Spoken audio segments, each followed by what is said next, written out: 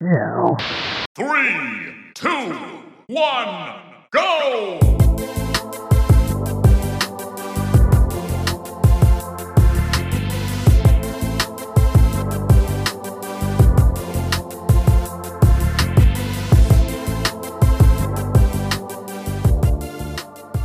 What's up, everybody? This is episode 108 of Cool Down Time. This is a weekly show where two ridiculously busy guys cool down and talk video games. I am your graphically impressive host of the show, Marco, and joining me is the technical mess of the show, the Legend of Zelda of the show. Pablo is here. Pablo, obviously this is a pretty big episode for you as a big fan of Zelda, but before we get into all that, how are you doing, man? How is your life going right now?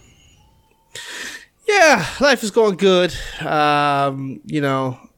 Still keeping up with all the daddy stuff. We were supposed to go on a little thing today, but the kid just wasn't feeling great, so we decided to skip out. And, it's been good. Just been hanging out with the wife, trying to make her feel, at ease as Mother's Day approaches here in a couple of hours. For those of you who not know, we record a couple of days before. We're not live to record. Wow, just ruin the immersion, Pablo. Go ahead. But yeah. So all that basically just to say is that I am just trying not to just go crazy and stay as monotone as possible, as you guys have noticed, without going crazy about Tears of the Kingdom. Oh Lord. Guys, listen. Let me get the floor for 35 minutes. So, starting 1986. Not 1986. No. Honestly, I wish I played more, though I played a lot. Like a Friday night I literally played till 5 or 6 a.m. Like I played a lot. And I'm obsessed. But have to balance that with the new life now. And it's not too bad. It's going great. All is well. How about for yourself, man? Yeah, man. Daughter duty is daughter duty. It's the same old thing. New week, new something from daycare. So battling that out again. Tell me about that. Yeah. But other than that, no, man, I've been doing all right. It's been a pretty low key week other than that kind of shit going on. But just spent a lot of time getting ready for this big game to come out, and now that it's finally here, it's almost kind of surreal that we're actually here in this episode talking about it for the very first time. So I'm really excited to get this shit going. Speaking of which, Pablo, why don't you go ahead and give the people a quick rundown of what is in store for this episode, if you don't mind. Yeah, in this episode, guys, finally it's here after years of waiting and many failed bets. Tears of the Kingdom has arrived, and nothing in the video game world matters, and I mean that with all my heart. But we have a video game podcast, so we do have to talk about other things. So everyone is saying a PlayStation Showcase is coming, so we're going to go ahead and talk about that. Plus, Metal Gear Solid 3 Remake rumors are picking up, and we're going to also discuss that, because come on, right after Zelda, Metal Gear Solid 3, man, this is my month, man. We're going crazy. Then, to top it all off, our main event, we're going to reveal the top 5 best duos in the history of gaming for our main event. Can you guess my number one? We don't know. It could be some surprises. See, Pablo, you got to give people the suspense. You know what I mean? You got to let people. Yeah, I didn't answer the question. I propose the question. But your tonality, all right? Your tonality is just not there. I think people will be surprised at who we have on our list and who we don't have on our list. I think some people are going to be pretty surprised. But nevertheless, that is what is in store for us this episode. So, Pablo, let's not waste any time. Let's jump right in to what is unquestionably the biggest segment of this week's episode by far, which is loadouts. All systems nominal. Loadouts ready. Ladies and gentlemen, one of us has a Zelda tattoo. One of us has a Zelda grudge.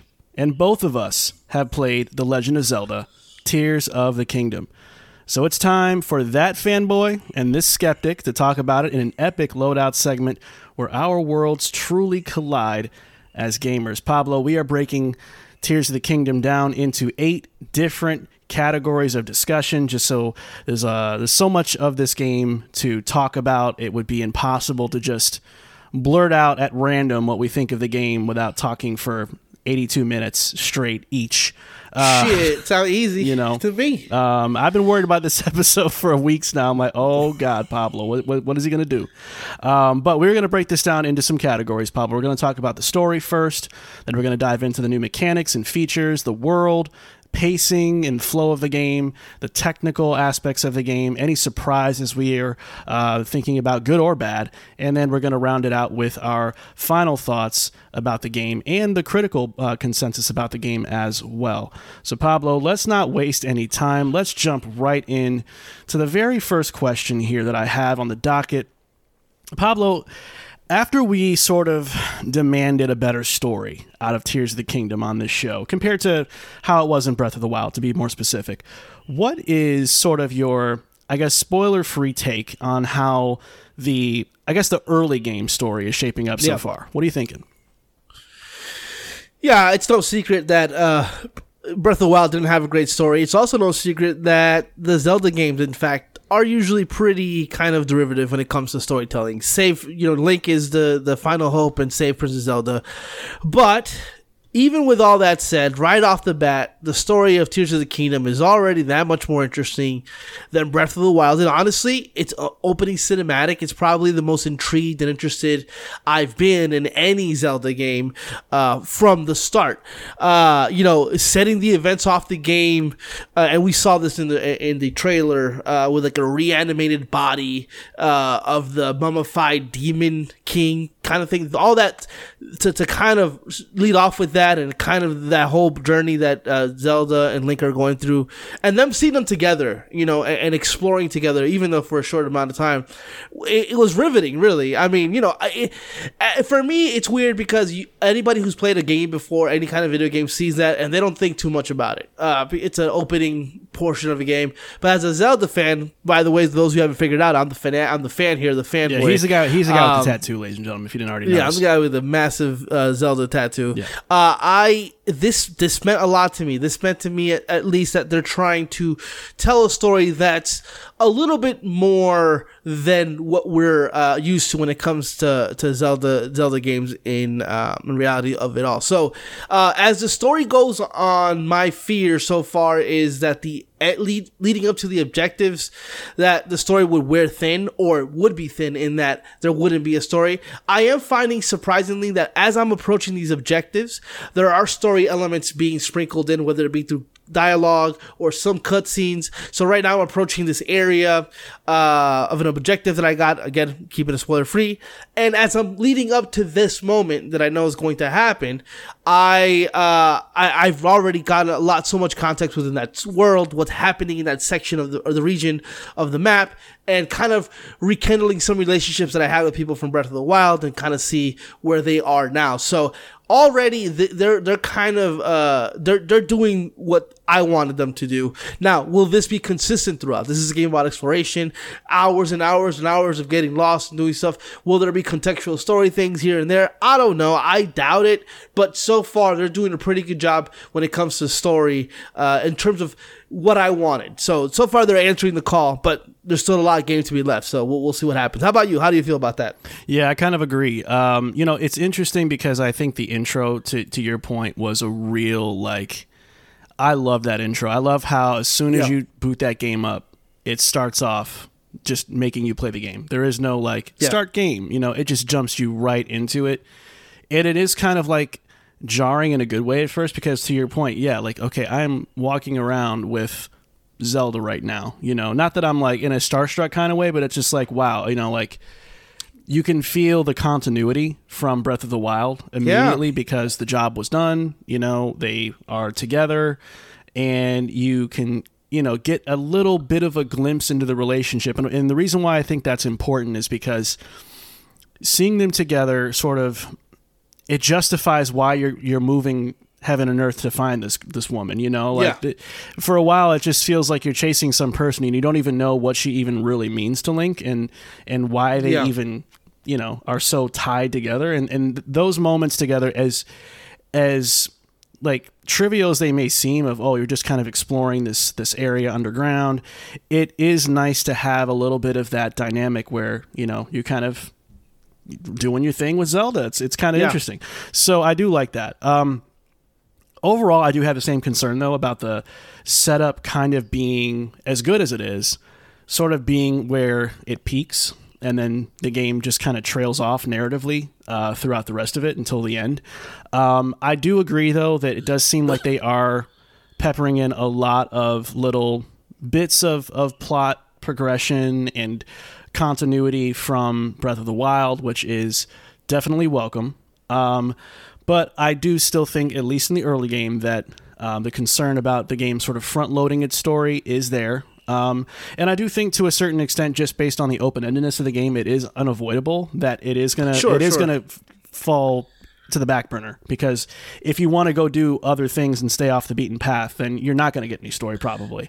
And even if you, let me ask you, even if you do, it'll just question. it'll just be like side quests with like characters that don't really have a bottom line. But what was your question? And those side quests still suck. My question to you is: have you? I'm trying to word this because this is more for my information. Have you done any of the objectives once you've reached Hyrule proper? Have you gone to any of the regions that they've told you to go to? No, not yet. I'm on my way to the first one. Right. Okay. But I've stopped to do shrines basically. Yeah. Okay. Yeah. Me too. So once you start the objective, once you get to that area, there's a lot more story there. So I was just wondering about that. But yeah, I agree. That lead up to that place, because you get so lost or lost in the world getting to those objectives that it could be a couple hours before you see anything story oriented. So that's more of the game itself. But I just want them to keep carrying that torch when it comes to the story. Yeah, let's hope it does. We'll probably know more on how that's landing next week when we have some more time under our belt with the game, and we can probably speak on some things a little bit more definitively from a storytelling standpoint. But what about the new mechanics, Pablo? What are your first impressions of those new gameplay mechanics and how they're being used? Do they feel fun and intuitive? Are they a bog down? Do we like how often we are led to use them? What are your thoughts? Yeah, I think there's a saying that goes here: hindsight is 20/20, because the opening hours of that game act like an intense course study on the new mechanics of Tears of the Kingdom. So much so that they feel forced, and that the illusion of choice is interrupted by the fact that you don't have much choice when it comes to, hey, Ultra Hand is here, you have to use Ultra Hand right now, like and so on and so forth with the rewind feature and the ascend feature, and from that it feels a little bit like, okay, they're really trying to get you to know these things. I really hope that I am not having to use those mechanics like exclusively, like I have to use those mechanics. But luckily, once that you pass that, that's not the case. But I will say, in terms of how it feels, I think Ultra Hand is a good idea, but it's clumsy. Yeah, it feels pretty clumsy. I agree. I think that the fuse stuff is really cool, but I have to get in the mindset of fusing shit because I don't do it often enough. And in the world, your weapons in that world, all of them, if they're not fused, they're weak, based on some story stuff. So they're forcing you there to fuse it, which is not a bad thing to fuse, and make some really cool weapons, especially if you get Zonite technology and start fusing that to regular weapons. It makes really cool tech. But that kind of stuff is just a mindset thing. And then Ascend is another thing that I think is awesome. It's one of my favorite powers in the game, just Ascend, going through shit. I just forget that I have it a lot of times, so I'm going through these moments. I'm like, where the fuck am I supposed to go? How am I supposed to get up there? Oh, literally just go through the goddamn mountain and get up there. So it's more or less just kind of getting used to it. But the Ultra Hand is the one thing you use the most. It's like the premium new ability that they're showcasing. And I would say, as time goes on, am I getting used to playing it, using it? Yes.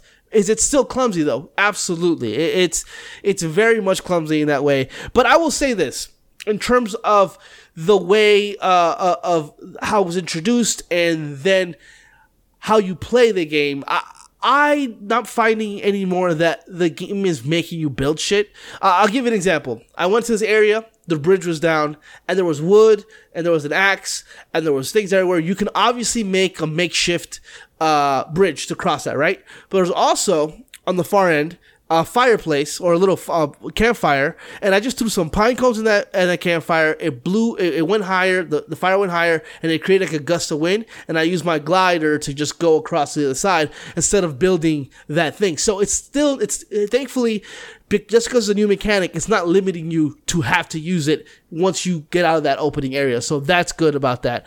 But yeah, man, my only thing is as you go down the line, Ultra Hand becomes a little more streamlined. There's some stabilizing stuff that happens when you build stuff that you'll get to. That once that happens, it'll feel a little bit better because nothing has to be perfect. However, the clumsiness of the way it feels on the controller and the way that you turn the stuff on that axis, the X and Y axis, you don't have a lot of mobility there. So there's a lot of like puzzly like way to trying to get that thing to look upright. A lot of that stuff it's a little bit annoying. It was frustrating. Now it's just an annoyance now that I'm getting more used to it. But yeah, I'm not going to say I'm disappointed because I am using it readily whenever I feel like it, and it feels fine. But it does feel a little bit clumsy to the point where it's like, man, I wish there was a different solution for this in terms of how they implemented it. Yeah, I mean, I'll go as far as to say that I find it disappointing. I think that Ultra Hand to me, it in part, it's like a taste thing because, and I think even you probably feel something similar to this. We're not like the builder crafting type of gamers, right? So we're already kind of stepping outside of our comfort zones because we're trying to give Zelda of all IP the benefit of the doubt, right? But I think at the end of the day, I'm running into a brick wall because this just isn't my kind of thing. And I also agree that the mechanics themselves are very wonky, especially the angles that you can end up with an object. It's like, okay, I just want this to be like straight. How do I do that without like mashing, the X and Y axis over and over again? Or even when you try to do like the ZL thing to straighten it out, it still doesn't work perfectly either. Yeah. So I do admit that I find it at the moment to be a bit of a bog down. I think it's also a very slow burn of a process. And maybe, as hours go on, you get more accustomed to it, you can probably get a little bit quicker with your fingers and get it done with whatever you want to build. But I just don't find it to be as intuitive as I hoped. It is simplified. It's not like it's trying to be super complex, but it still just doesn't. Right. I think my biggest problem with that is I still have not found a compelling reason to want to build any type of big thing. It's cool that people are posting these like crazy ass videos on Twitter of making these like giant penile monstrosities out there, and, or just like these massive tanks and stuff like that. It's cool that you can do that, but I just think cool is one thing, practical is another, and best use of your time is another thing as well. And I just feel like this sort of mechanic is sort of a swing and a miss on 2 out of 3 of those things. Yeah, I agree, and I agree to an extent. Though I will say, as you go further down the line and you kind of start understanding just other mechanics and the physics of that world, you kind of start just getting a little interested. I wonder if maybe you won't, but I do. I'm in a section right now where I gotta go high, and I was like, man, this is kind of like slogging through this. And I did something where I made a contraption, which is items that I had on hand, and I just made it to that next level on something that I completely made up out of nowhere. It wasn't stuff that was laying around and stuff that I had on my on hand, and I didn't know, and it was, and it felt really cool. Now that's definitely just like a moment in time, but I am happy that the game isn't forcing me. Okay, I have to get to this place. The only way I can get there is I build a fucking flying machine. No, that was afraid of that they would force that on us a little bit more. Besides the opening place, they're not doing that too much. So I am building more just out of curiosity and interest more than I thought I would. And it's 9 times out of 10 I give up halfway, or it's like the idea and then the execution isn't great. But well, there's certain things that I'm getting now that make it really, really, really easy to build and just kind of easy to have something in mind and then do it because of certain things that I've gotten. Once you get those things, you'll realize what I'm talking about. But I still don't think you're going to be like out there building these huge mechs because I'm not going to be doing that, So okay, so I want to keep going here. Fuse. So I think Fuse is fun. But I do think that it is oftentimes unnecessary, in my opinion, due to the lack of a meaningful challenge with enemies. I kind of compared it to Pablo offline as like, these enemies are not very smart. They're like swatting flies, right? They're just not that difficult. At least the ones that I've run into on a pretty regular basis so far. It feels like they're giving you like overly elaborate ways to swat a fly. Like, what if you swat a fly with a fucking rocket launcher? Like, it'll get the job done, but does it really feel like it needed to do that to kill these guys? Like, so I think in some ways it does. I get it from a narrative standpoint, how they tried to make it like relevant to the story and what's going on with Hyrule at this point. But I think in terms of functionality and necessity, it just doesn't feel like a super essential thing to do. Especially when you think about more of like the creative weapons, like, oh, well, you can use this long fucking fencing stick to, if you want more ranged attack. Like, it doesn't fucking matter. These guys go down in 5 hits anyway. So it's a lot like what I was afraid of from watching that 10-minute gameplay demonstration. It just feels like very overly intricate ways of doing the same thing, which is kill an easy enemy. So I just don't find a lot of gratification from it, although I think that the feature itself is cool. Let me talk about real quick. The Ascend one, I think, is pretty straightforward. I don't have a lot to say about that. It's cool that it's there. Oh, yeah. I don't know how practical it's going to be for me, depending on where I'm at, but cool. The Rewind feature. I think this one's a little overrated. I don't really see a lot of... I think that from an engine standpoint and what it's trying to... this is a very simplistic way of saying it, but what this game has to remember as far as like what's falling and what's moving in a certain way to be able to rewind it back, I think is really interesting in concept. But I feel like I've seen this type of thing in other games so many times that even though this might be a better version of that under the hood, it doesn't feel remarkable to me in execution, if that makes sense. It just feels like, a rewind feature. I feel like I've seen that in a lot of games, so it doesn't really leap off the screen for me in any kind of meaningful way. Yeah, I wouldn't say it's like the one mechanic that jumps out at me either, but I mean, I've done some really cool stuff with it, especially with gliders and stuff, and trying to get stabilized in midair. So I've done stuff like that. So, I mean, there's a level, so all that stuff like... but yeah, you're right. I think, like you said, recall as they call it, it's fine. It works for puzzles and certain things in the open world. Ascend, as you'll see eventually that Ascend is actually kind of like clutch. Yeah, once you get there, we'll talk about that there. Okay. But yeah, man, I'm liking it overall. The mechanics. It's just there's certain things that I wish worked a little different. Here's what I'll ask you before we move to the next topic. Do you like the mechanics in this game better or worse than Breath of the Wild's mechanics? I like them better. Okay. I just think you can all of them together can really speak to each other in a way that they did in the first game, but not as much. And you can really do some really dope shit. And the Ultra Hand, regardless how we feel about it, just like the sheer kind of accomplishment of it and what it is, I think is like fucking amazing. But yeah, I like these features better. I do. Gotcha. All right, well, let's move on to the third category of this conversation, Pablo, and that is the world itself. How do you feel about this version of Hyrule compared to Breath of the Wild? Is it too samey? Is it unique and refreshing? Or is it somewhere in the middle for you? And why? Yeah, I don't think it feels samey. I would say that there is definitely a sense of familiarity, but it's definitely refreshed for me. There's a lot going on in this world that makes it feel refreshed. There are areas in that game that are brand new to Tears of the Kingdom. Let's just say you don't understand how much there really is to this game until you see it. And it's kind of like, oh, it's the biggest what the fuck moment I think I've had in video games in a long time. It reminds me of a game that I won't say what it was that I had that in the last couple of years that happened, and I was like, what in the living hell? The Skylands, all that stuff is really dope. Early on, they take kind of a back seat, but they come back to prominence again as the game goes on, and those are amazing. There's a lot more than those than you think they are. But for me, ultimately, it feels a lot more refreshed to me. I mean, yes, you'll reach certain areas that are familiar, but ultimately they did enough here for it to feel it doesn't feel like DLC, right? That was a concern. It doesn't feel like, oh, this is just the same thing over and over. Like, now we're huge Yakuza fans and we've been to Kamurocho 100,000 times. So that does work too. Like having that sense of, oh, I know where this is. I know where this is.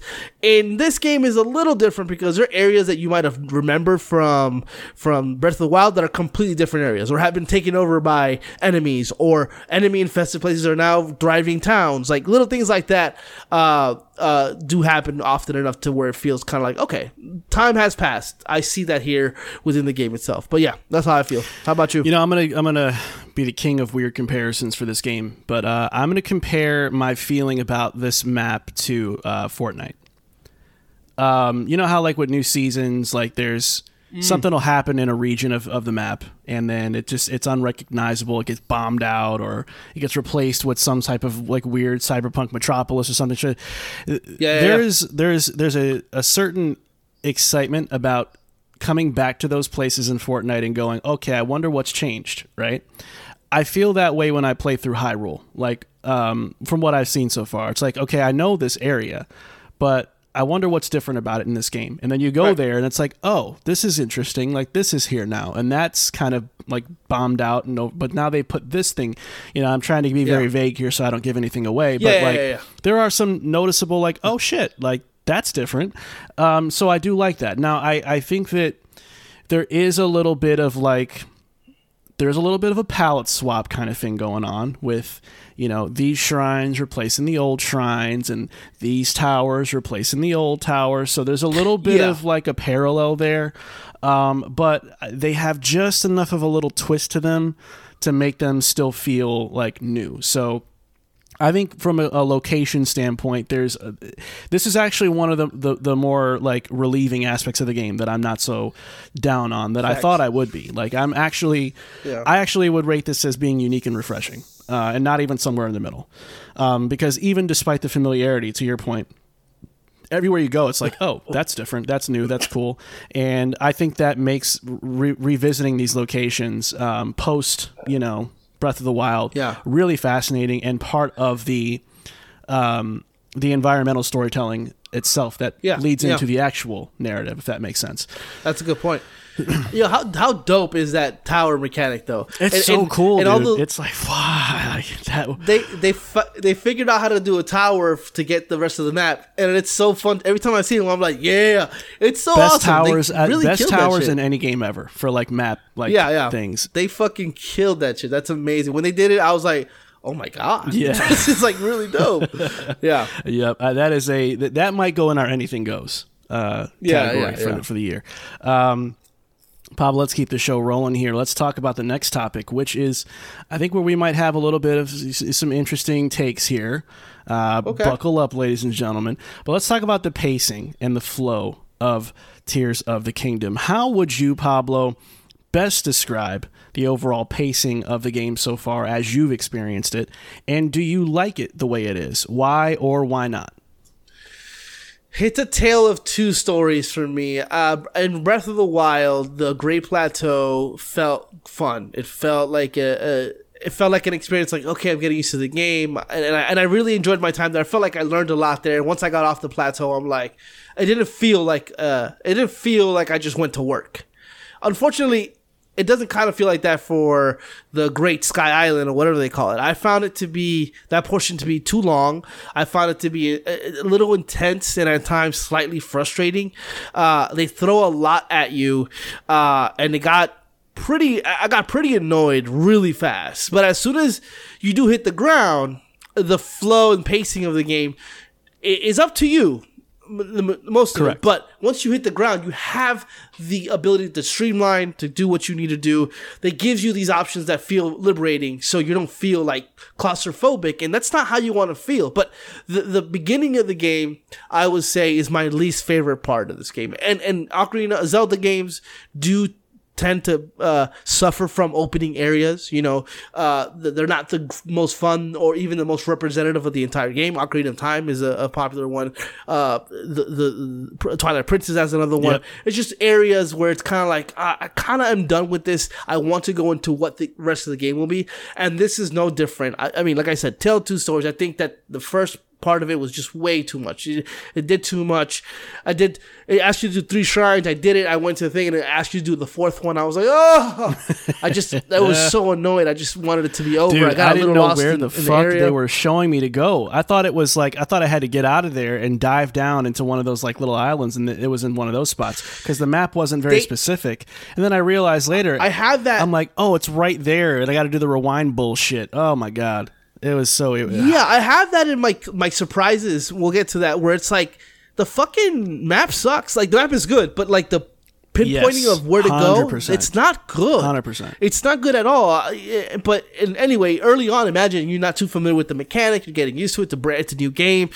You know, you're still trying to get your hands around it to see exactly how it all works. And then all this is being thrown at you. There's a cold section again, but this cold section is massive. I don't know where the map was. I didn't have enough resources. I kept freezing my ass off. I was like, I literally, that's when I had to take a break. I was like, I just can't do it. It was all there. It was easy. I should have seen it, but I didn't. And the point is that the game frustrated me. Yeah. And it shouldn't have frustrated me 3 hours in, 4 hours in.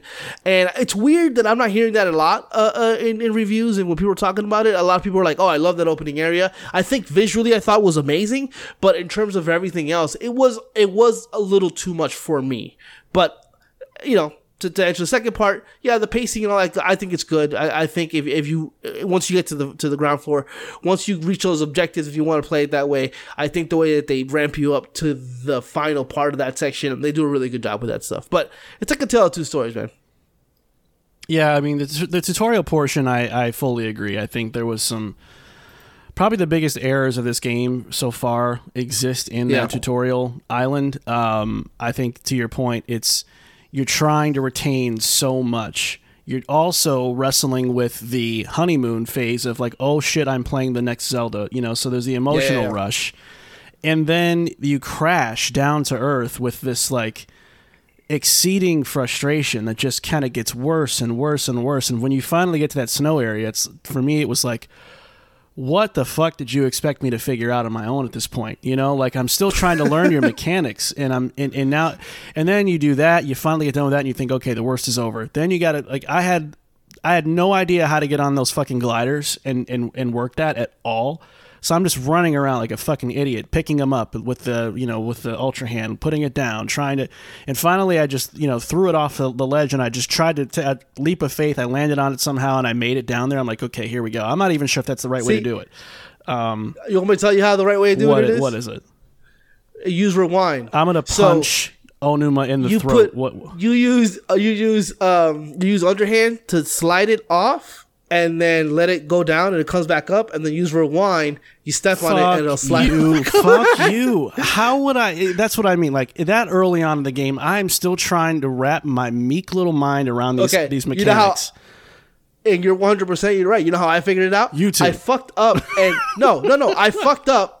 I fucked up with something, and I did something, and it slid, and then I hit the rewind feature, and it came back exactly the way it slid, and I'm like, oh, so if I slide it off, but it was a complete mistake. Like I was holding the button down because I was still getting used to it. Dog. I was like, oh my god, I agree with you, man. I do agree with you. I guess that's the discoverability of the entire game. The difference in how we did it. I did it that way. You just jumped off of it. That's the beauty of the game in essence, where it's like there's no wrong way of doing it, but it's frustrating, especially when you don't have those mechanics under your belt. Yeah, see that's where I get. I mean, maybe I'm playing semantics here, but when I hear that's the beauty of the game, I just cringe inside because I think that's just not. If this is a tutorial area, then don't try to stump me right now. Teach me. Teach me, and then put me down on solid ground in Hyrule, and then I'll hit my head against the wall there. But yeah, I'm not looking for a mental puzzle right now. I just want you to show me how to do what I need to do, as a tutorial island or place should, and then I'm good to go. So I think there was a missed opportunity there. Now let me kind of transition into my overall thoughts about pacing so far. Yeah.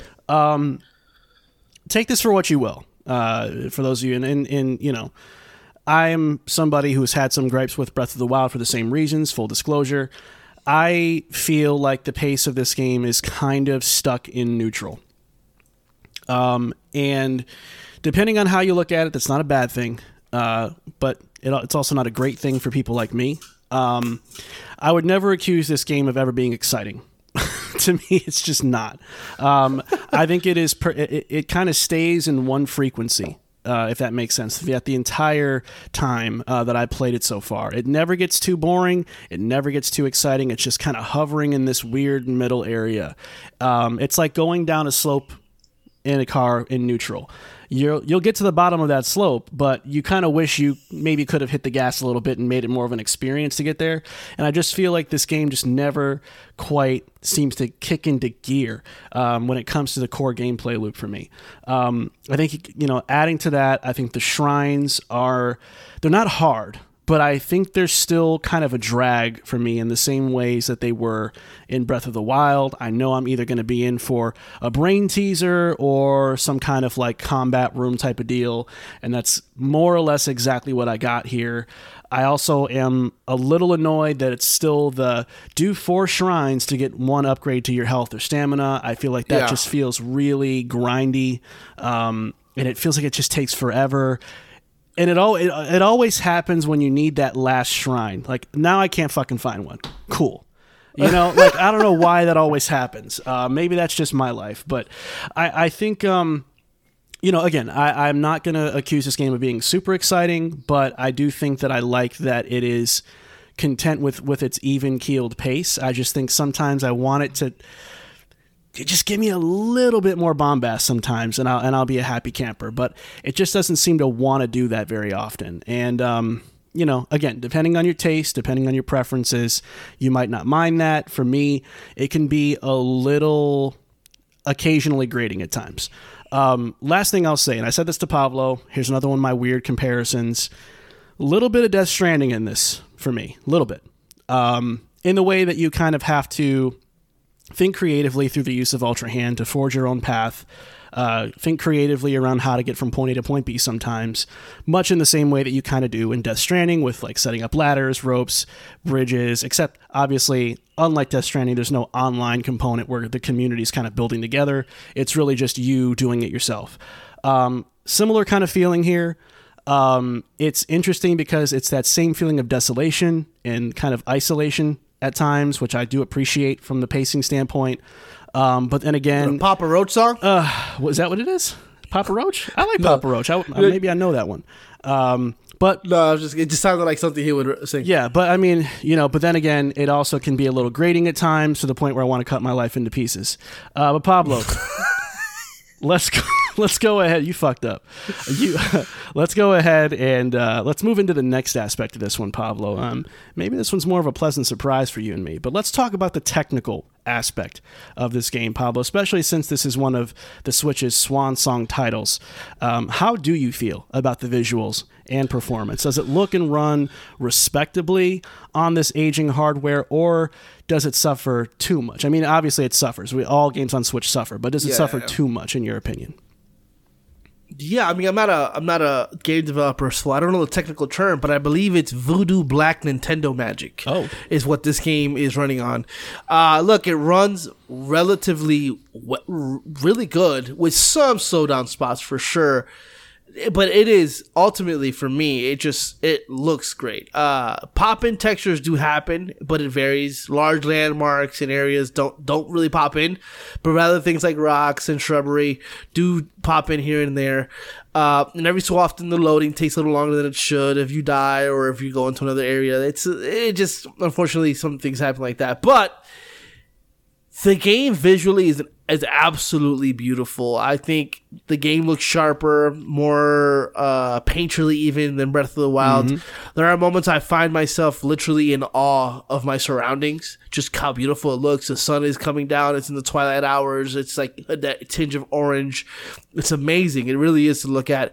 And stuff like the tech from jumping from the sky to the ground, like that shit is fucking crazy, man. The fact that it's seamless and you're just going from the top of the sky all the way down into the world itself, and then that as you get lower to the ground, it gets bigger and bigger, and you start seeing landmarks, and it's obviously not a perfect game when it comes to technical performance, but it just doesn't feel like this is the same console that ran the Pokemon games from last year. You know, like it doesn't feel like the Bayonetta game from last year as well. It just feels like a whole different kind of console, and it's not. It's the same thing, but you know, Nintendo, you know, their first party developers or R&D, they know what they're doing with this. They know exactly what they need to do to make this game run the way it runs and look the way it looks. We were worried, man. I was worried that, you know, this game would suffer the same fate as Pokemon Scarlet and again, Bayonetta 3, which, you know, it's a game that looked absolutely atrocious, at least in my opinion. And then have this game have so many things going for it, technical things, you know, when it comes to Ultra Hand, and then the Sky portion, the Hyrule and other stuff that I won't spoil. Just the fact that it packs all of that shit, man, and it runs at a pretty smooth 30. Definitely dips. Oh yeah, definitely dips, but still pretty smooth and just visually astounding at times. It really just is like it's the best looking game on Switch, in my opinion. I think now. I think that it's taking the title at this point. But yeah, man, how do you feel? I could agree with that. I mean, I'd probably throw Metroid Prime Remastered in there. That game just looks insane, and it's 60 frames per second too. But it's a different art style, obviously, so it's a bit. But also, it's subjective. Yeah, but it's subjective. But also, just the sheer ambition of this game compared to that, like, of course, there's no comparison. There's no comparison. I mean, you know, I am really astounded at how amazing this game looks artistically and even just in terms of pure fidelity. The Sky Islands are okay. You were kind of right. Pablo was like, the Sky Islands look cool, but when you get down to Hyrule, it's like significantly better looking. And he was absolutely right. If for some reason there's just a better resolution or some kind of thing is going on. It's that yellowness, the tinge up there that kind of washes out the cloudiness the game up there too kind of just makes everything sort of look a little smeary. But Hyrule looks awesome. The draw distance, such a specific thing to talk about, but fuck's sake, it's such good draw distance that not only is it shocking that they're pulling this off on the Switch, but it makes other games that are open world that have draw distance issues look like they don't give a fuck about that game at all for making them so poor. Like you know how like in Sonic, the new Sonic game that came out, like the pop-in was just like, here's something 20 feet ahead of you that just appeared out of the the ether. And this game is like, no, we're like, you can still see all the Sky Islands up there, like all of them. Yeah. That is astonishing to me. Minimal performance issues. You'll notice it when you're using Ultra Hand. You'll notice it when you're on horseback, running through, you know, certain areas for sure. But nothing that will outright, you know, tank your your console or anything like that. I mean, it'll go down to probably like low 20s, but only for a short period of time. It's nothing. For a frame rate guy, I could say even I'm not that bothered. But Pablo is right. Ultimately, the art style does shine the most here, and that's really. It's really interesting because the art style is not all that different than Breath of the Wild, but yet it is. No. You know, there's something a little bit more steampunk-like with certain aspects of it. Like the towers have a very like cartoony-looking steampunk sort of style to them. I also think that some of the DIY stuff gives it a very rustic kind of look at times too. It's a lot of logs and it's a lot of wooden planks and shit. So I think that can kind of give the aesthetic a little bit of a rustic feel. And I think that the color use is immaculate. Color theory is like, man, I wish more games really paid attention to that shit. Zelda is one of the rare games that I've ever played in modern era where like the color use is just extraordinary. It's not just you know like the typical Nintendo thing, vibrant colors, you know, bright ass red, bright ass yellow. It's very like subdued, but it all just flows so well together that it has that, to your point, that painterly look to it, where it's like you just want to screenshot everything. Like I have like 20 or 25 different screenshots of that game on my Switch right now, and I'm like, oh my god, all these could be wallpapers. It is that impressive. So I have to say that is probably, if it wasn't a category of its own, this would probably be in my surprises section. But you know, technically speaking, I have very little complaints to say about this game. And I hope that the next Nintendo console has a next-gen upgrade for this, because I'd love to see it at 60 frames. I'd love to see it at better resolution. But even now, as is, it's still really, really incredible to see what they've been able to pull off. Thank you, Monolith Soft, by the way, for helping out. Oh, yeah. Apparently, I was reading some stuff about it. Apparently, they were really hands-on. Which obviously makes a lot of sense. If anybody plays Xenoblade Chronicles 3, what that game was able to accomplish in terms of is nuts. It's on par with Tears of the Kingdom. I think Tears of the Kingdom is a much more beautiful game, but I mean, just the sheer amount of things that you can do in that game, the verticality of that game, they really brought that here to Tears of the Kingdom. So they're fucking killing that. God almighty. Stupid. All right, here is the wild card section of this conversation, Pablo. Is there anything unexpected about Tears of the Kingdom that has taken you by surprise in a good or bad way, and why? Yes and no. I think I've mentioned a lot of them. Obviously, like, I agree with you. The visually, like, I wasn't expecting the art design to just execute on the technicality of it in such a way that was fucking jaw-dropping. I didn't expect that. I did bring this up, but this is also something that is prevalent throughout, is that sometimes the weather survival elements are a little too harsh. I find myself in these cold environments with zero ingredients to make any meal to keep me warm. There is some outfits that I can buy, but they're way too much rupees in terms of like affordability, so that's there. So it's obviously, am I in the wrong place? And then I go somewhere else, and it's like, this is kind of the same thing. So, you know, it's a little, it's an annoyance at this point, because, you know, finding the right ingredients, sure, I just go somewhere where I know those ingredients are, I find them, then I go back, I cook them, I make them, I eat them, sure. But it's just, I don't remember ever, and this already happened to me twice, I don't remember ever having this issue in Breath of the Wild, where there was too hot areas, and there was areas that were too cold, but there was always something nearby that's going to help me fix that, you know, or help me, like, overcome that. And I feel like in Tears of the Kingdom, there's less of that around. I feel like the difficulty in this game is not in the combat. It's kind of like in the traversal, figuring out where to go. And also, they kind of layer that with the cold stuff. Like it's a survival game. I think about like my my nephew who loves this game, and I wonder, like, I'm not saying he's a dummy, but like, what is he gonna do when he gets to that area? Like, I was struggling through that, so I wonder how much of that he's able to endure. So I was surprised by how that was. Also, something that caught me off guard that I already talked about, the landmarking, the way that where the landmarks are and where things are, like, oh, go here, and when you go there, that mark is not anywhere near the objective. That shit sucks. And obviously it's a game that you explore, but there are landmarks. It isn't Elden Ring. There are places you go that are on your quest log to go to, and once you get there, it's kind of like, what? Like, it's really hard to get there. And again, yes, but you're supposed to explore. And listen, there's like 90% of that map that I can fucking explore. But if I'm in the area where I'm going to do an objective, I would want some really, I would like a surefire way or some kind of mechanic or something to tell me exactly where I need to go.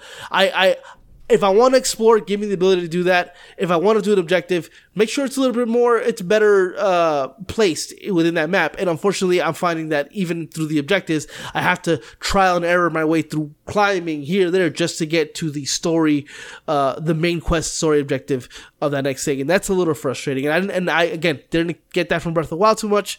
So it's a little bit weird here for me. Yeah. I actually remember something pretty early game where there's like a military camp set up in front of the castle, and you have to go in to find like the leader of like a search party or something. Great example. And there's a giant fucking gated door right there, and you're like, well, this is going to open, and I'm just going to go right through, and you can't. And it's like, what the fuck? Like, what do I do? I can't climb the door. I don't know, like, doesn't seem like there's like a ledge to drop down to. I had to like hug the side of like the door because there's like a little bit of like concrete of a lip there, and I just like shimmied over. And I'm like, that was fucking weird. How did they get in? Like, if I can't get in. So there's little moments like that where I'd agree. It is a little weird. Here's what, okay, let me say a positive. The soundtrack. I think that's an incredible score. Not only do I love the instrumentation, I also love that they pull it away and leave you in ambience, and then they sprinkle it back in. So much. It's so delicately done and just neatly woven into the experience. I that's one thing I wish more people were talking about, to be honest with you. I think it's just incredible. I think it's far and away better than Breath of the Wild score from what I've heard so far. I love the main theme as well. I think it's insanely good. And I love that there's just little touches like that throughout your experience. And it feels like it's perfectly timed. Got to give them credit for that. Negative surprises. All right, Pablo's gonna fight me on some of these. I know it's coming. Wait, before you get into that, Okay, I would say my surprises all sounded negative is because I'm a super fan of Zelda, and anytime this game is doing something bad, I'm like, no. Well, that's good. At least you're not surprised. an apologist. I appreciate the lack of well, actually energy with a lot of Zelda fans. No, I'm not surprised. Yeah, when the game does good, I'm not surprised that it's good because it's what I expected. The music, I agree. I think the only person I hear talked about it was ACG when he said that it felt like someone was following you around with an orchestra, and so every time you did one thing, like somebody strikes one note, because they leave you in silence for so long, and then you reach this point, all of a sudden, like a musical tinge happens. You're like, oh shit, I forgot about the music. Yeah, so they do a good job with that. But yeah, go ahead. What are your negatives? I'll try not to fight you. Hold on to your butt cheeks. I have two pretty big ones. One is maybe more of a me thing, but I am hearing a lot of people talk about it more now. And one is maybe more of a hot take. I'm surprised that there is still a lack of a meaningful reward loop in this game. I do feel like most of the chests in the game so far, lack unique rewards. And I think that the game also, to that point, really struggles with providing anything in those treasure chests that are any more unique than what you can readily find out in the world anyway, right? So I can find arrows pretty easily scattered throughout the world, but this treasure box gives you 5 of them. Cool, And I think that there's a real lack of creativity in maybe give me an accessory, something I can put on. Let's say like an armlet that increases attack speed or gives you some kind of buff or something like that you can actually equip outside of just your regular clothes, or things like that kind of are more difference makers than finding here's some opal or amber. Congratulations for, coming all the way over here to get this chest. I think that can be a little deflating. Obviously, if you follow me on my personal Twitter account at IamRender, I posted a little video of me pulling a really snazzy, the most well-designed treasure chest of all time. Pearly white color, gold trim, beautiful. Open it up, there's 1 rupee inside. So things like that, I think, I feel like are missed opportunities. I don't expect to open a chest and find 1 million rupees inside, but I wish that there were more finds in that game that kind of meant more, that have more meaning to them in comparison to what you typically find in most cases. Again, I know there's exceptions. I know there's things you'll stumble upon that are cool. And I know I've only played a couple hours and I haven't found them all yet. But I think that, again, there has to be some kind of constant incentive to want to keep finding them. And finding 1 rupee in a chest does kind of suck, and it does take the wind out of my sails a little bit. Now, okay, just quick counters here. The first one isn't an excuse at all. It's just kind of like what to expect. Unfortunately, this is like a thing that always happens in Zelda games where there's a lot of chests that you open and then there's just like 5 rupees or basically nothing too important. Yeah. The thing with this game is, and the same with Breath of the Wild, is like there's so many treasure chests and they're not procedurally generated. They're done purposefully, and so I think that I agree with you. Here's the thing, though, Marco, and here's kind of like where I'm at with the whole argument. It's like, so if the chests didn't exist, this wouldn't be an issue. You know what I mean? But the fact that they're there, I guess because it is there, you have to comment on it. But for me, ultimately, I just felt like you do get cool shit. Like you said, you haven't played as many hours yet, and so you're still going through it. But it's just like 65-70% of the game is opening chests. It can't all be cool shit. So yeah, but I mean, I guess that's it. part of my problem then is if there's so many chests everywhere, then maybe that's the issue of kind of watering them down by making them so commonplace that you can't realistically design everything to have something cool inside then, right? If you think about like Elden Ring as a counterpoint to this, right? And this is a very different game. I understand that. But when you open up things in that game, even if you find something that doesn't necessarily work for your build, you know that there's something interesting about that weapon that may not work for your playthrough now, but may intrigue you to maybe try a different build in the future, or it's an interesting kind of thing that you don't know how it works. It has a little bit of mystique to it. Whereas this, I feel like, is very straightforward. Oh, here's another resource you can use. Here's something that you can craft with this thing to make an elixir. And that's, is it usable? Yes, but is that necessarily going to get the juices flowing? A lot of times it's not. Ultimately, is that going to kill my interest in exploring the game? No, but I guess the fact that my expectations have to be so tempered down to the point where now I'm like, I might get 1 rupee. I think even you would have to admit that's kind of an extreme. It's like, damn, that is kind of dumb. But again, not a deal breaker, but it is a surprise that I wish they would have maybe thought a little bit more creatively around solutions for that. The bigger problem I have, though, Pablo, that I'm surprised about, and this is very spicy, maybe, I don't know, but to me, I think it's probably spicy. I feel like this game is oddly hollow. And I know I'm going to ask for something that's very trite and very stereotypical of open world games, but I really feel like the lack of a skill or ability or XP system or really any kind of character progression at all makes this game feel very much like it plateaus early. The same ha-ya moves that you do in the beginning of the game is what you do at the end of the game. You really don't learn new abilities. You don't learn new combos as you get through the game. You don't pick up, how in God of War Ragnarok you pick up these like abilities that are tied to certain weapons, like you do this swirly move and blah, blah, blah. There's nothing like that at all in this game. So combat is very straightforward. There is nothing that you level up to. There's nothing you're working towards. You're just kind of fighting for the sake of fighting. And that makes combat feel very unbeneficial to the player because it lacks incentive. It's cool that I made it through a dungeon. I killed this really crazy boss. I picked up a couple of resources, but my Link is no better or worse off than he was before he walked in that cave. Right? Whereas if you play, I keep harkening back to Elden Ring here, which is probably going to get on people's nerves, but if you go to an Elden Ring or any other game for that matter, and you kill an enemy, you get something from that chips away at something, right? So if the only character progression you get out of Zelda is by going to shrines and getting more hearts or more stamina, I just feel like that's not enough. It will be enough for some people who don't necessarily want leveling systems and ability trees and all things like that, because I get it. It's very cliche and it's very overdone in this era we're in now.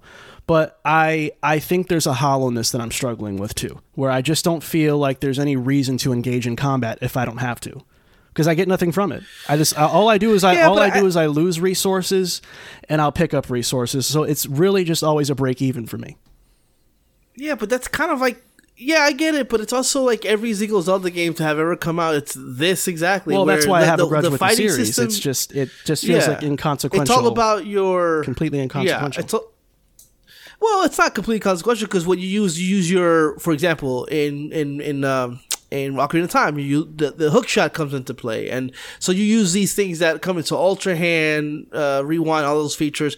You could use them in combat if you wanted to, sure, but I mean, it's more about the auxiliary moveset than the actual fighting of it all. So, I mean, I get what you mean, but I mean, at the end of the day, for me, that's not a thing that I would want. I wouldn't want to upgrade my Link. I wouldn't want to, You want no character maybe progression learn at new all? moves, but It's always been. I mean, it's all about the weapons that you, especially now, the weapons you fuse. And it's all about the outfits you wear. Those that gives you the more life, the stronger this, the better, the stronger attack. Those things are attached to that. I just don't want anything to do with leveling up Link's strength or dexterity or anything like that.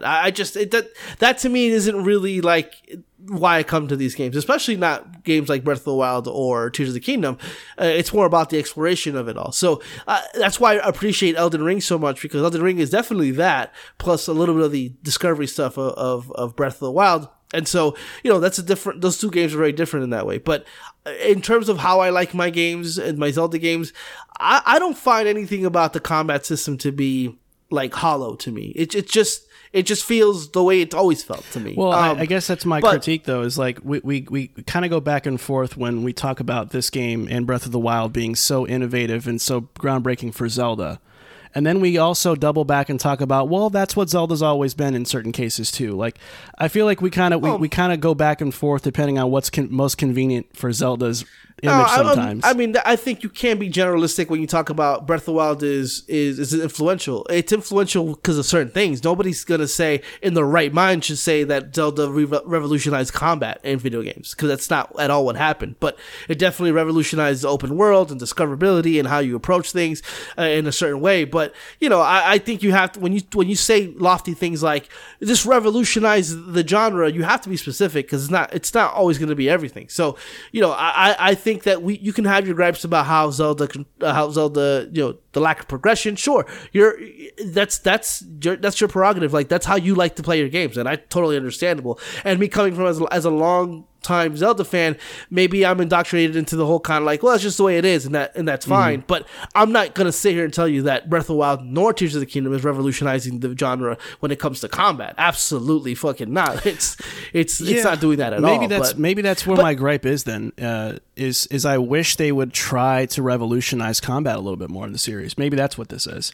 I think they've nailed exploration in Sandbox pretty well, but I feel like combat feels like the thing that feels the creakiest to me.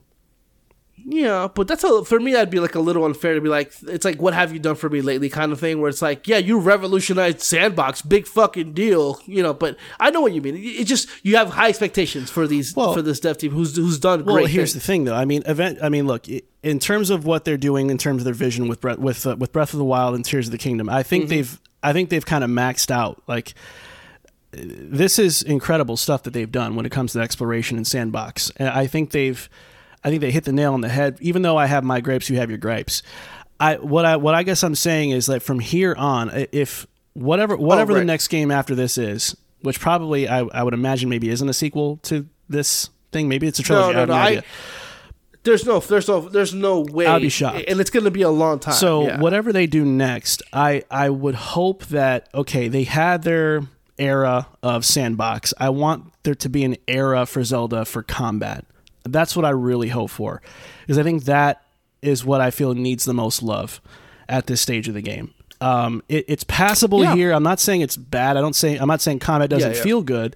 Like, it feels, combat feels. I wish the enemy AI was a little bit smarter, but it doesn't feel bad to fight. Pretty bad. It's just that I wish that there was more diversity and more reward for actually engaging, where I feel like I just feel a little like, okay, cool, I just broke 3 weapons and my shield is about to break 2, but I got a couple other little resources, so I'm kind of like breaking even, and I don't feel like I really moved the needle for myself at all. My Link is no better after that fight than before that fight. So. Well, yeah, I get that, but I will say, I think Tears of the Kingdom, for me, especially as the more I play it, has done more when it comes to combat for the fuse stuff, like fusing certain things to your shield, to certain things that you weren't unable to do before, like confusing people if you attach a mirror to it, and certain things that certain weapons do that wouldn't have done that otherwise, and even moves that are come with weapons that you kind of attach to the Zonai devices or anything like that. So. They're doing more. It's still basic as shit, sure, but yeah, that's a good thing too. I wonder where they go from here, because they they've revolution, and I'll talk about when it comes to that conversation in the next point here, about the revolutionizing of a genre and how I feel about how that applies to Tears of the Kingdom here in a second. Gotcha. But they've done a lot in this genre, so if the next game that comes out is a focus on combat and something else, I think that'd be dope too. I mean, as long as they keep the essence of Zelda of the games, which they've been able to do no matter what they've done, I have full confidence that whatever they do next might not be as revolutionary, but if it's still good, that's great. Gotcha. All right, well, let's move into our last two topics, which should go by pretty quickly here. Pablo, after everything we've discussed, pick the answer that best suits your experience so far and briefly tell us why.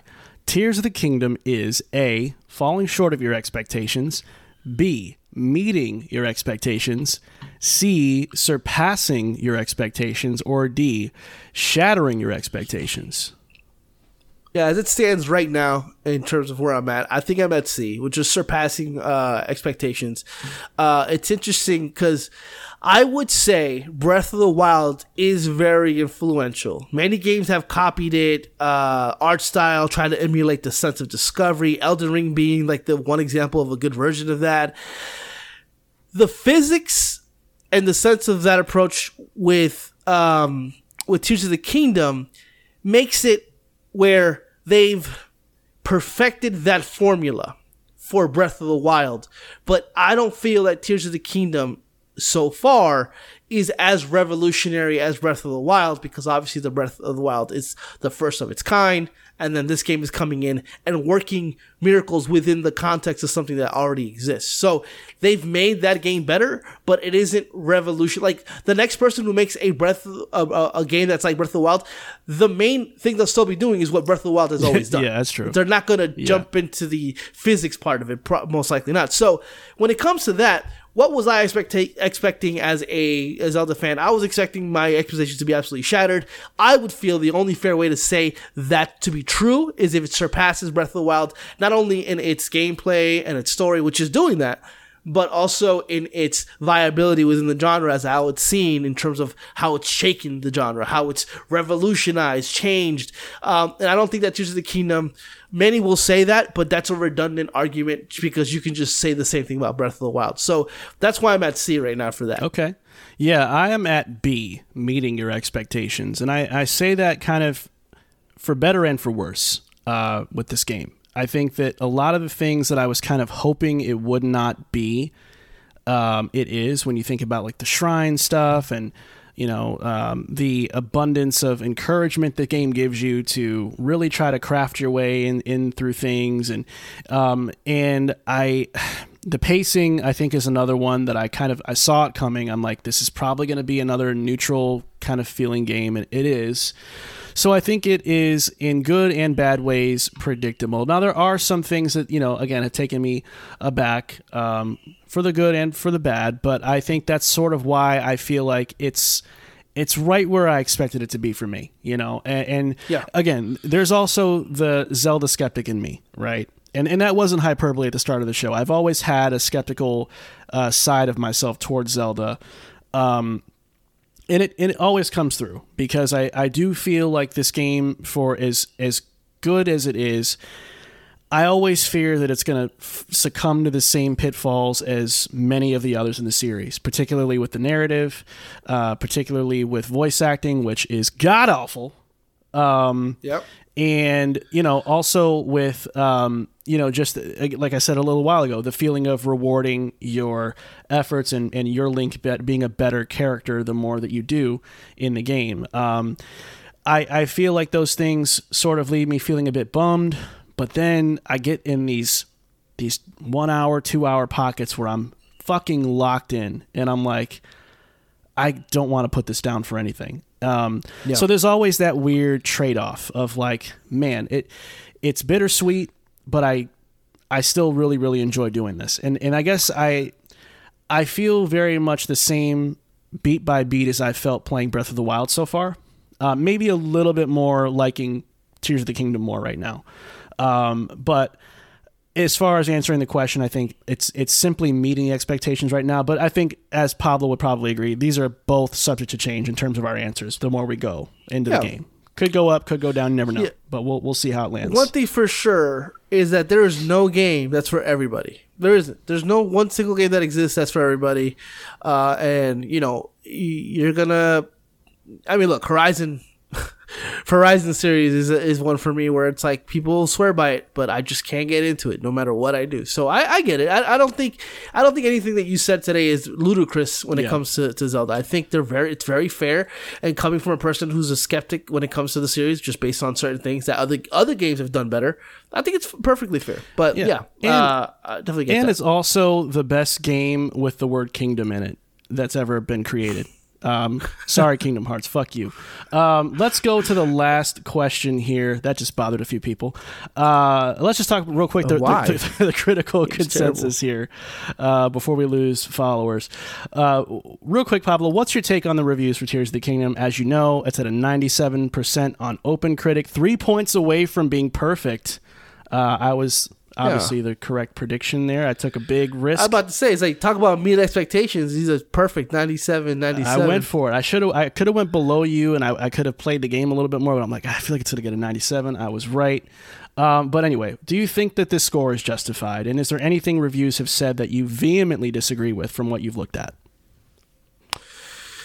I think that the reviews are pretty spot on. I think that, when it comes to aggregates and looking at the 97% or 90% of the game, really all that means is that most people who played it, everybody who played it, pretty much liked it. And I think that's fair. I think even when Marco here had a lot of things to say that might not, some Zelda fans are like still screaming at the damn I know podcast for, but ultimately I think he's still saying, great things about it. I mean, when you look at the lowest score here on OpenCritic, it's by Eurogamer, which they gave it a 4 out of 5 star, and the entire review is an absolute them just like kind of gushing over the game itself, So yeah, I think it's perfectly fair based on the fact that it is a very good game that appeals to a lot of people and a lot of people are liking it. And based on that alone, I think that the 97 is super fair. I have not seen anybody say anything egregious. At least for me, in both ways, honestly. I know people like to throw away like I said, the series or revolutionize the genre. I actually haven't read a lot of that. I've seen a lot of the series, like they've changed the series forever. I've seen, which I agree with that. Yeah, I agree too. But yeah, man, I think the score is I think that's pretty spot on. I think that's where I had my prediction was 96. I was trying to play the game a little bit, but I definitely think that that is a pretty accurate score. This is the game that I would recommend to anybody with a Switch, and so I'm good with it. I don't think anything about the reviews or the score itself is egregious in any way. 3 points away from perfect.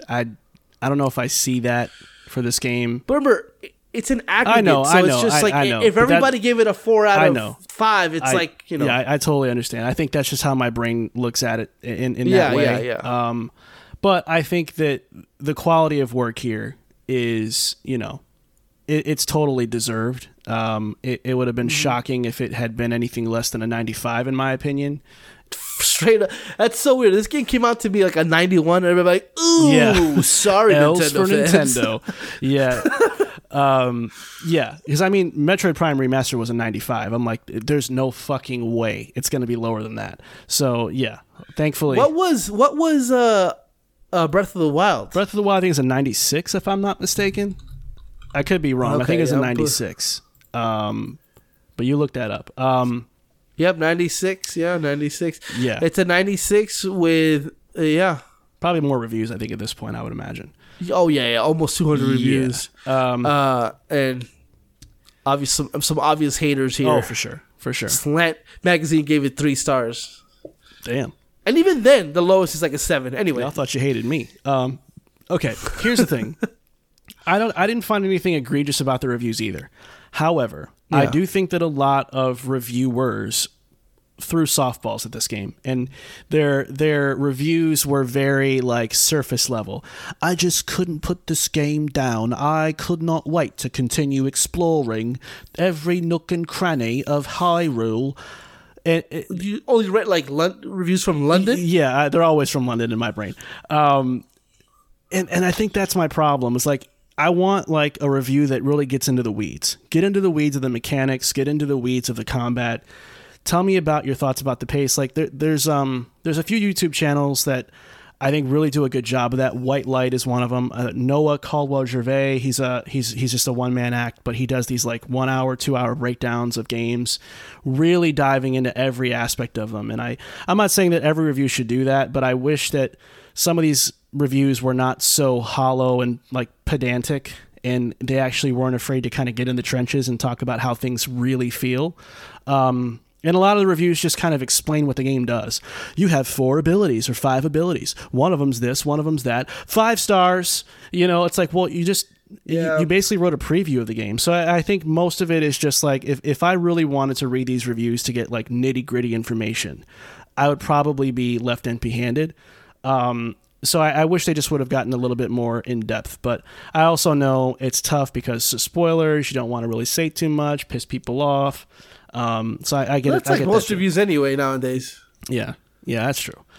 But yeah, that is going to wrap up our loadout segment of the show. That's fucking crazy. Hour and 15 in this thing. But we will obviously, report back on how our respective playthroughs of Tears of the Kingdom are going as we move through the next couple of weeks of our gaming lives. But I think that's a pretty sufficient little early impressions. We're not going to go this in depth every week, guys. This was really like no. Maybe if we get to like when we roll credits, we want to really kind of here's our thoughts now that we've seen it from start to finish. Maybe, but we ain't going this hard in the paint again for old Linky here. Let's move on, however, Pablo. But before we do that, if you like what you're hearing so far, if you appreciated these deep dives into games as big as The Legend of Zelda, consider subscribing to our show. We drop new episodes every single Monday on all streaming services. And if you're feeling extra cool, follow us on IG and Twitter at It's Cooldown Time, if you don't mind. Let's go ahead and move on to the news segment of the show, Pablo, that we call the Hit Points.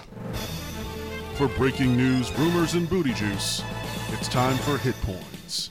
I ain't gonna lie, I damn near forgot what the name of that segment was. That was me trying to remember it in real time. All that Zelda talk, I was like, what do we do? What's the show name? Anyway. Really? So, Pablo, let me go ahead and kick it over to you. We have a very, very lean segment here with one topic. Obviously, we spent a lot of time talking about Zelda, but let's switch gears and talk about another company you may know as PlayStation. Yeah, according to Jeff Grubb, PlayStation showcase is coming during the week of May 25th, and some industry insiders are saying that the long-rumored Metal Gear Solid 3 Snake Eater remake will be revealed at the showcase. They also said that Snake Eater and future Konami game remakes such as Silent Hill and Castlevania will be timed PlayStation exclusives. So, is this finally happening? Are we finally getting a showcase? Are we finally getting that Snake Eater reveal? And how are we feeling about the rumors? And what's our hype level when it comes to just this entire PlayStation showcase? And actually, what's our hype level for Metal Gear Solid 3 Snake Eater remake? Marco. Yeah, man. Lead us off. Let's talk about it. So, showcase to me, man, we're long overdue for one of these, dude. Hell yeah, these state of plays, they're cute. Some of them are pretty solid, but some are horrible. I'm hungry, man. Let's not forget, some of these are so bad. I'm hungry for some Snake. That was horrible. Disgusting. I think that this showcase is going to be a pretty big one. I think that they have probably been withholding a good amount of announcements because of the whole ABK deal. I think there's been a stretch of time where I think Xbox and PlayStation were both trying to look weak for a while, and I think that probably now PlayStation is sort of ready, I would imagine, to say, okay, it's time to kind of unleash the payload here, show what we have in the tuck, and just start the next wave, the next phase, if you will, of PlayStation 5. And I think that there's no better way to kind of usher that in than with a bombshell like Snake Eater. Now we've talked about this rumor on the show before. It's not the first time we brought it up. Not new. Yeah. I think at this point, you can't say that it doesn't exist. It's real. It's got to be real. And you know, there was originally some rumors that maybe Blue Point is working on a Metal Gear Solid. Maybe they're not. Maybe they're just working on Bloodborne. I don't know. I actually think we're going to see Snake Eater and we're going to see Blue Point's next project, which I do think is going to be Bloodborne. Yeah, because Snake Eater 3, I think it's been one of those things where, not confirmed, but it's like a known secret that Virtuous Studios, is working on that specifically. Virtual. Yeah. Virtual mission. Now, Snake. Virtuous mission. We're doing terrible at these impressions, but whatever. Yeah, I mean, look, I'm super hyped. I think it's time to kind of lift the veil on what we should expect this year besides just Spider-Man. I think it's time. This has potential to be a massive showcase, man. Yeah. Spider-Man 2, and then obviously, you know, Ghost of Tsushima 2 is long. They've been working on that. So, like, I think that this is going to set up the future, but also tell us what's coming out here soon, because they got nothing else to on Spider-Man, and they're bolstering their library, obviously smartly. Wish Xbox would do this with third-party games such as Snake Eater and Silent Hill and all that. and Final Fantasy 16. Yeah. So they're doing it, man. I want this more than I want this as bad as I wanted Tears of the Kingdom, honestly. Metal Gear Solid 3 is my second, Snake Eater is my second favorite game of all time, right before Ocarina of Time.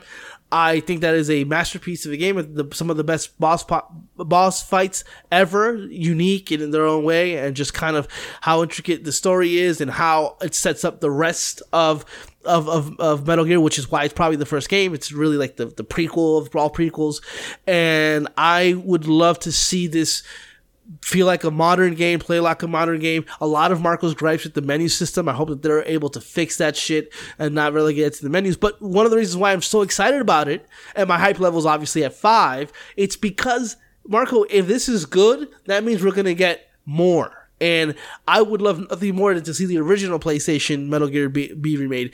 PlayStation 2 Sons of Liberty, not that Twin Snakes bullshit, be remade. I would love to see that.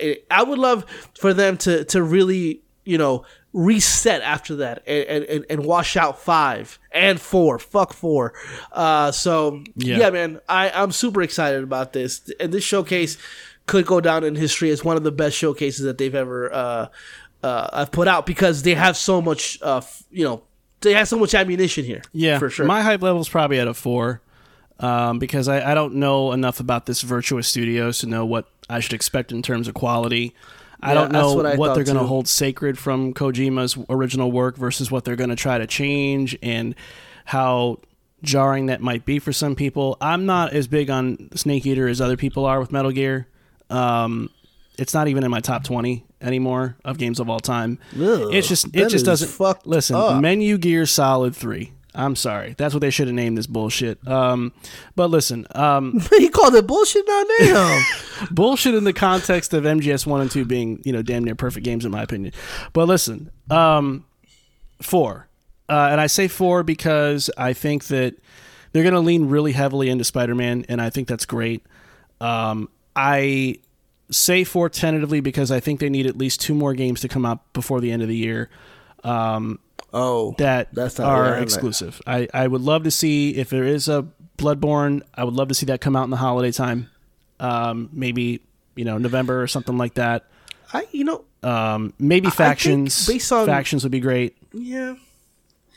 Oh, Factions. Yeah, Factions. I forgot about Factions. Dude, I don't know if they need more. That'd be great. But, Xbox is not really delivering the goods. And PlayStation, Spider-Man 2 is going to be massive. And they already have Final Fantasy. But, I would love to see more. That is unquestionable. Marco, real quick here, just kind of to go over what games they've worked on. They are a studio that's worked on a lot of next-gen like upgrades, and also a lot of kind of like remakes and remasters. They did Final Fantasy, which is this one, 12, the Zodiac Age. They did that. They did the remake or the remaster. They did Dark Souls remaster, which was excellent. They worked on the next gen Marvel's Avengers. They did Warzone. They helped with Warzone. They helped with Grounded. They helped with Horizon Zero Dawn. They helped with Star Wars Jedi Fallen Order, famously, and this is their worst one. It's the Outer Worlds, the Switch version of the Outer Worlds is what they Oh, worked on. so they, so 3 is my hype level now. yeah, exactly. They've not worked on anything that is their own. Yeah. But they've worked on a lot of stuff to where like they're technically savvy because Naughty Dog and not Naughty Dog but Respawn and Horizon Zero Dawn folks, Guerrilla Games, they've worked on a lot of these games. So like the tech know-how is there. Now can they put it together? Same thing. You can say thing about Bluepoint. Like they've done a lot of remasters doing their unique game. Can they do it? Maybe. We'll see. But you're right. This is not a sure home run. No. But I hope that it is, and that's why I'm at 5 for both the game and the PlayStation showcase. All right, man. Well, that is going to do it for Hit Points this week. Pablo, it is time to get to the main event of the show that we call the Checkpoint Chat. Let's go.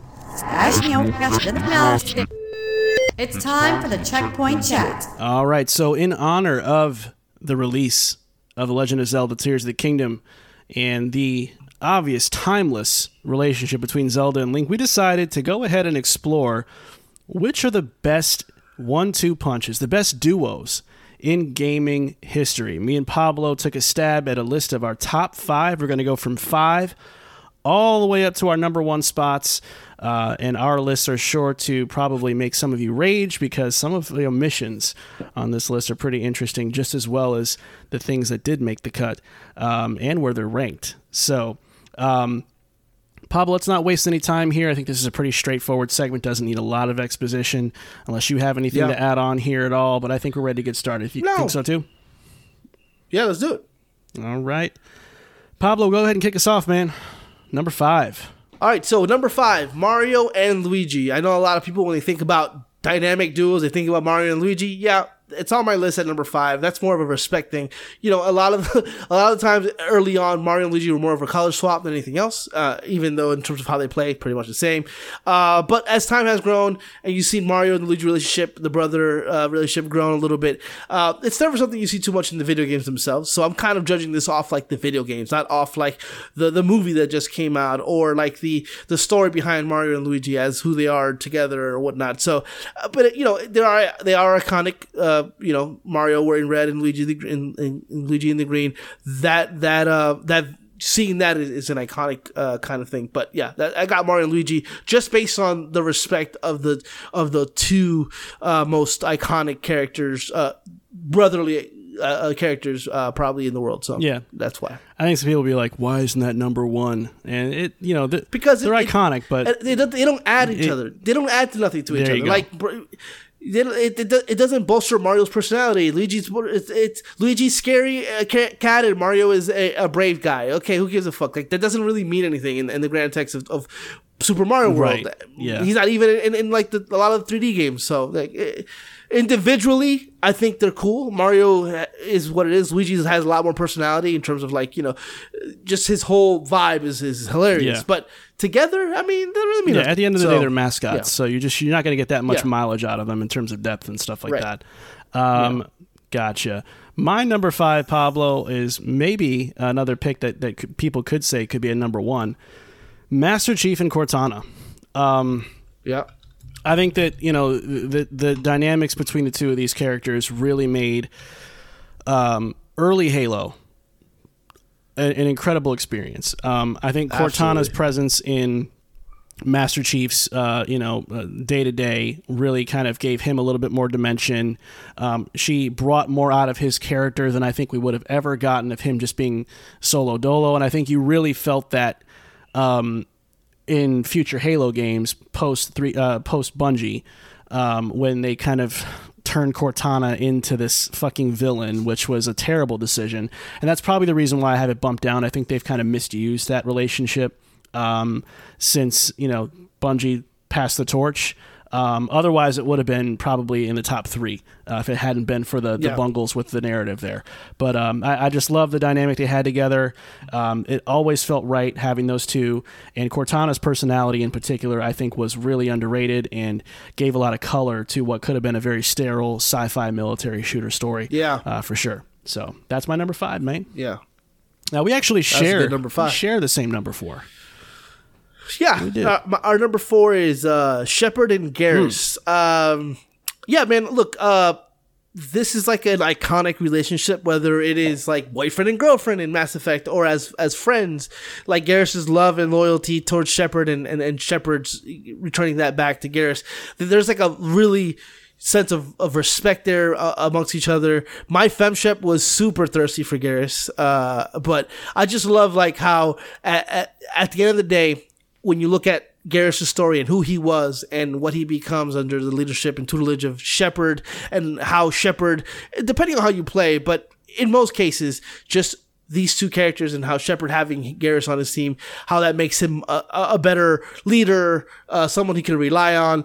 Everything about this relationship is amazing to me. I think it's one of the things that makes Mass Effect awesome is the fact that these two can stand out when Mass Effect 2 is a game about relationships, but the fact that Garrus always stands out, and always seeing them together is always great. The conversations that they have, it's truly a well-written duo, and I don't know anybody who's played Shepard and not gotten along with Garrus, or done all the loyalty missions for Garrus, or like just been all about Garrus, because he's just absolutely amazing in my opinion. Yeah, I agree. For me, I was male Shepard in the beginning, so I had the more of like bros for life kind of dynamic with him. I didn't exactly want the scaly peen like you did. But, interestingly... She was thirsty, bro. She was like, why don't you work me out right now? And Garrus actually got nervous in that interaction. He's like, I don't know if I can do it right now, because, I got the ship and I'm diagnostics. Right. Gotta check them levels. Yeah. Yeah, probably tore her guts out with whatever that shit was. She's like, I don't know. He's like, I ate some pussy. I literally ate it. What's that on my bed? Oh, that's my uterus. You pulled it right out of my guts. He's like, I found that in there. You don't need that. You don't need that. She can be rebuilt. So, listen. Yeah, true. Yeah, mine was more of like a bros for life thing with male Shepard and Garrus, and it was just fun, man. He is like the perfect companion character to a T, extremely loyal, very funny, has a unique personality of his own, has personal motivations of his own, has a lot of depth, and just somebody that when you don't have him in your squad, it feels weird, or at least it did to me. It's like, fuck, I want to bring Garrus. Like, how can I... Like, I actually picked my class around a way that complemented Garrus being in my squad the most. And that's how I knew. I'm like, all right, this is my dude right here. So having him as this constant throughout the trilogy of Mass Effect was so fun. And I'll never forget when you meet him in Mass Effect 2 and you don't know it's him.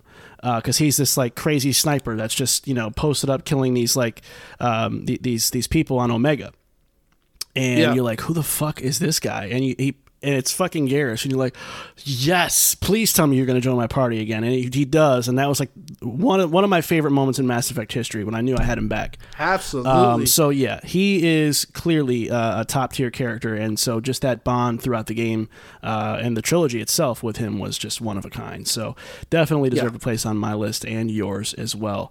But go ahead and hit us with your number 3 best duo in gaming history. Yeah, Joel and Ellie for me, man. For those of you, a lot of Joel and Ellie this year for the game, plus the remake late last year, and then the show this year. You know the story, man.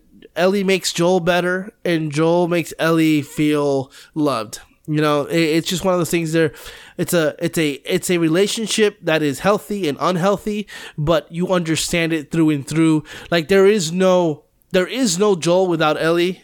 Spoiler, we have to endure Ellie without Joel, and that's not very good either. We actually had to see that. And we see how much that relationship means to Ellie and where she ends up at the end of that game. Just shows how important these two are to each other in this world that is basically falling apart. And there's not a really stronger emotional relationship than Joel and Ellie in any video game, in my opinion. But yeah, that's where I'm at with that. Yeah, well, I'll be talking about them a little later on here, but my number 3 is Lee and Clementine from The Walking Dead, a Telltale series. Man, it was impactful to me when I first played it. Fast forward all these years later, becoming a girl dad, totally different level. The relationship between Lee and Clementine in that game is probably some of the most meaningful, impactful. It's what a lot of people say about Kratos and Atreus, but I think Lee and Clementine blow that shit out of the water. The facts of life that Lee, passes down to Clementine, the survival techniques, and, knowing that she's a girl in a very scary world with a lot of dangers, obviously sensationalized because it's a zombie apocalypse, but you can draw, correlations to real life in those moments they have together and her learning the ropes with him. Obviously what happens at the end of the game and the fate of Lee and kind of what his last words are to Clementine and how that shapes her as she gets older and comes into her own and becomes who she is in future games, which is really interesting to watch unfold. You see a lot of what he taught her passed down and how she took that, internalized it, and uses it in her way of life. And it's just truly special to see that all shake out the way that it does. So it would be a terrible omission if I didn't have it in my top 3. So that's where it is right now. Yeah, I like that one. I had forgotten that. But yeah, man, my number 2 is Kiryu and Majima.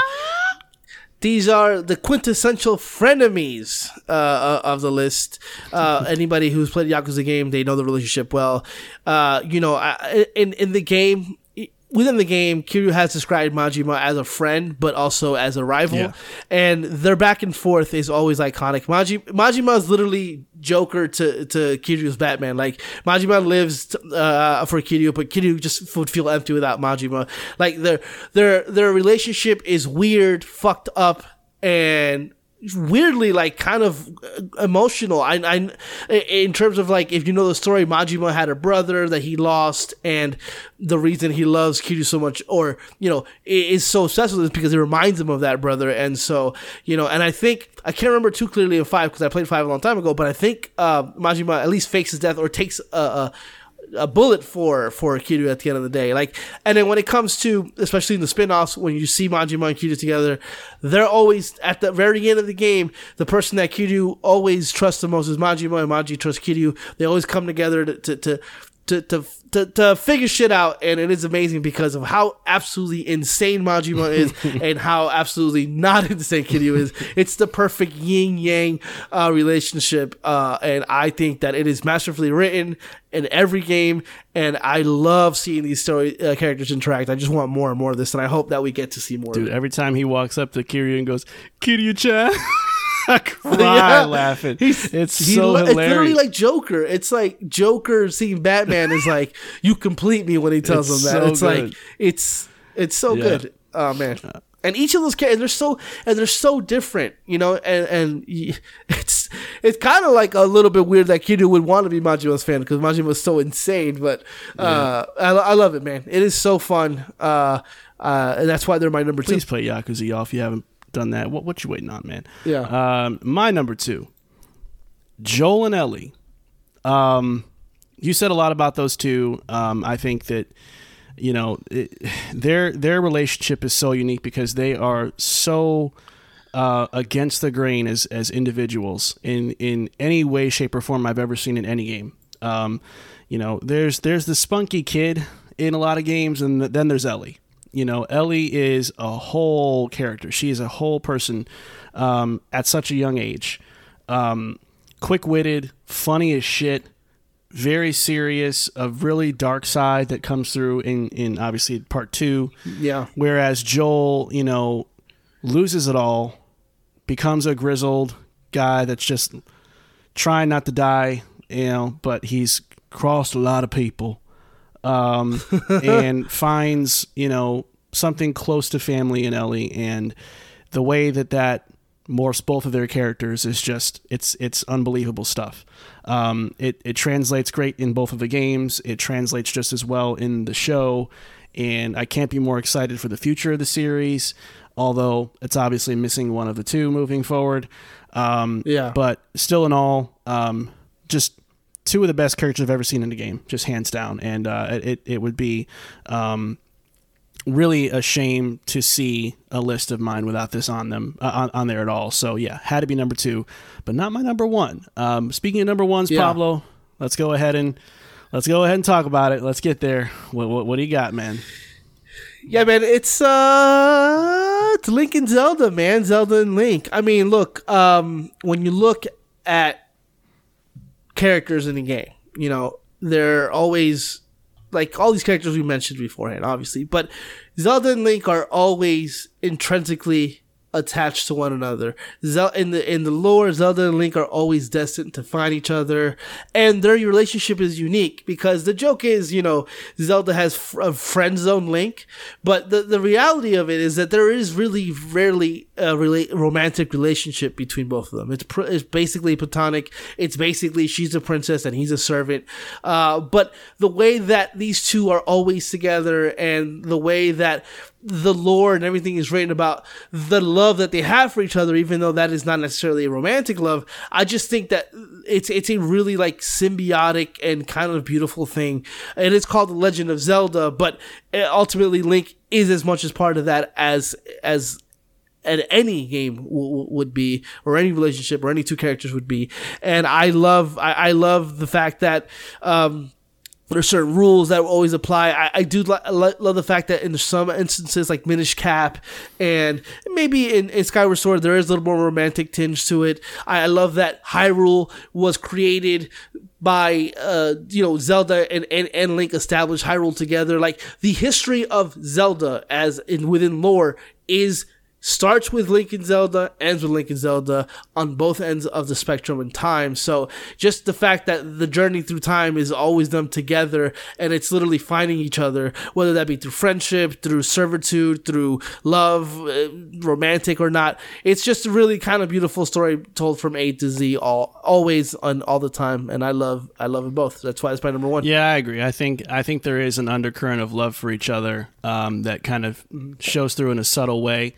I mean, you're right. I don't think Zelda wants her back blown out or anything like that. But I do think that, they have something that, there's some like cosmic thing that just draws them together through time and through, obviously experiences they've had together. And I think that's a beautiful thing that doesn't necessarily have to be romantic. So I do like that they don't, okay, we'll make them a thing, and just kind of basically cave in, No, and I love that, in Link's Awakening, that game is basically a fever dream by Link, and even in his dreams, he has Marin, who is the manifestation of Zelda. So it's like, even in his like sleeping times, he's thinking about Zelda. Maybe he wants to blow her back out. I don't know, but I know she doesn't want it. In some games, I think in Link to the Past, he likes her and he saves her based on that. I think in Ocarina of Time, she likes him, and he's kind of like just,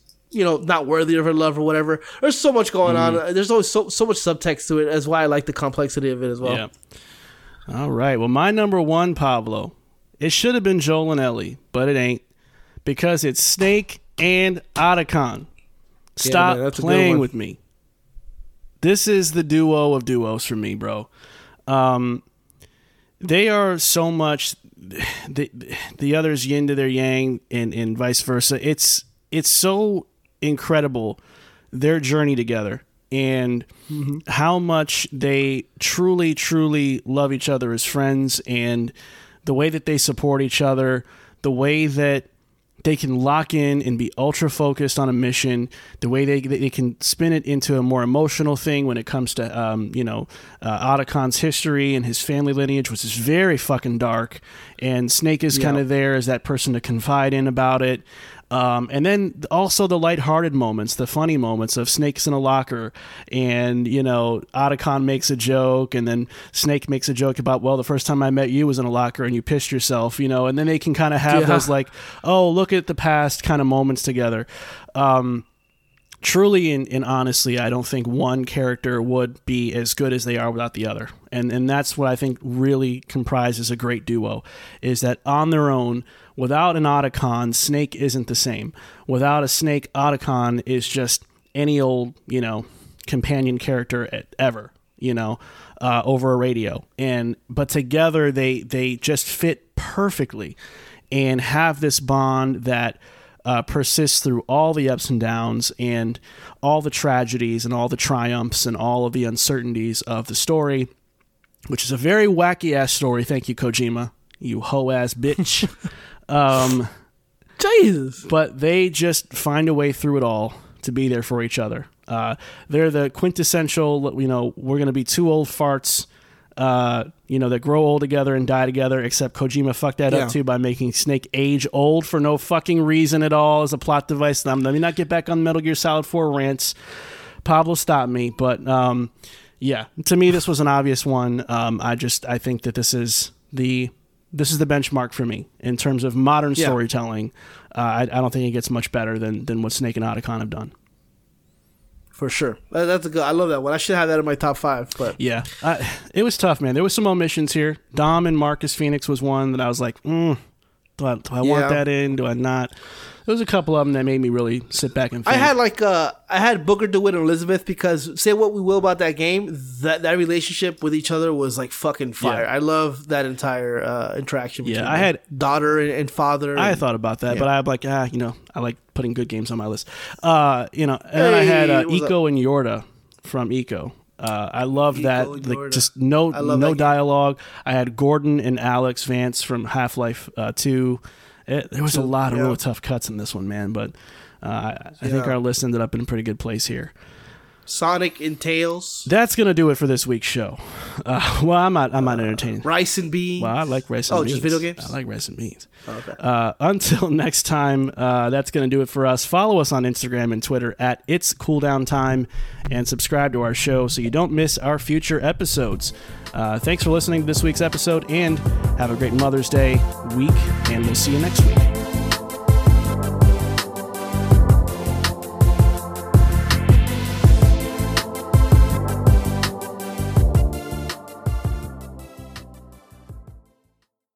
Make me feel good.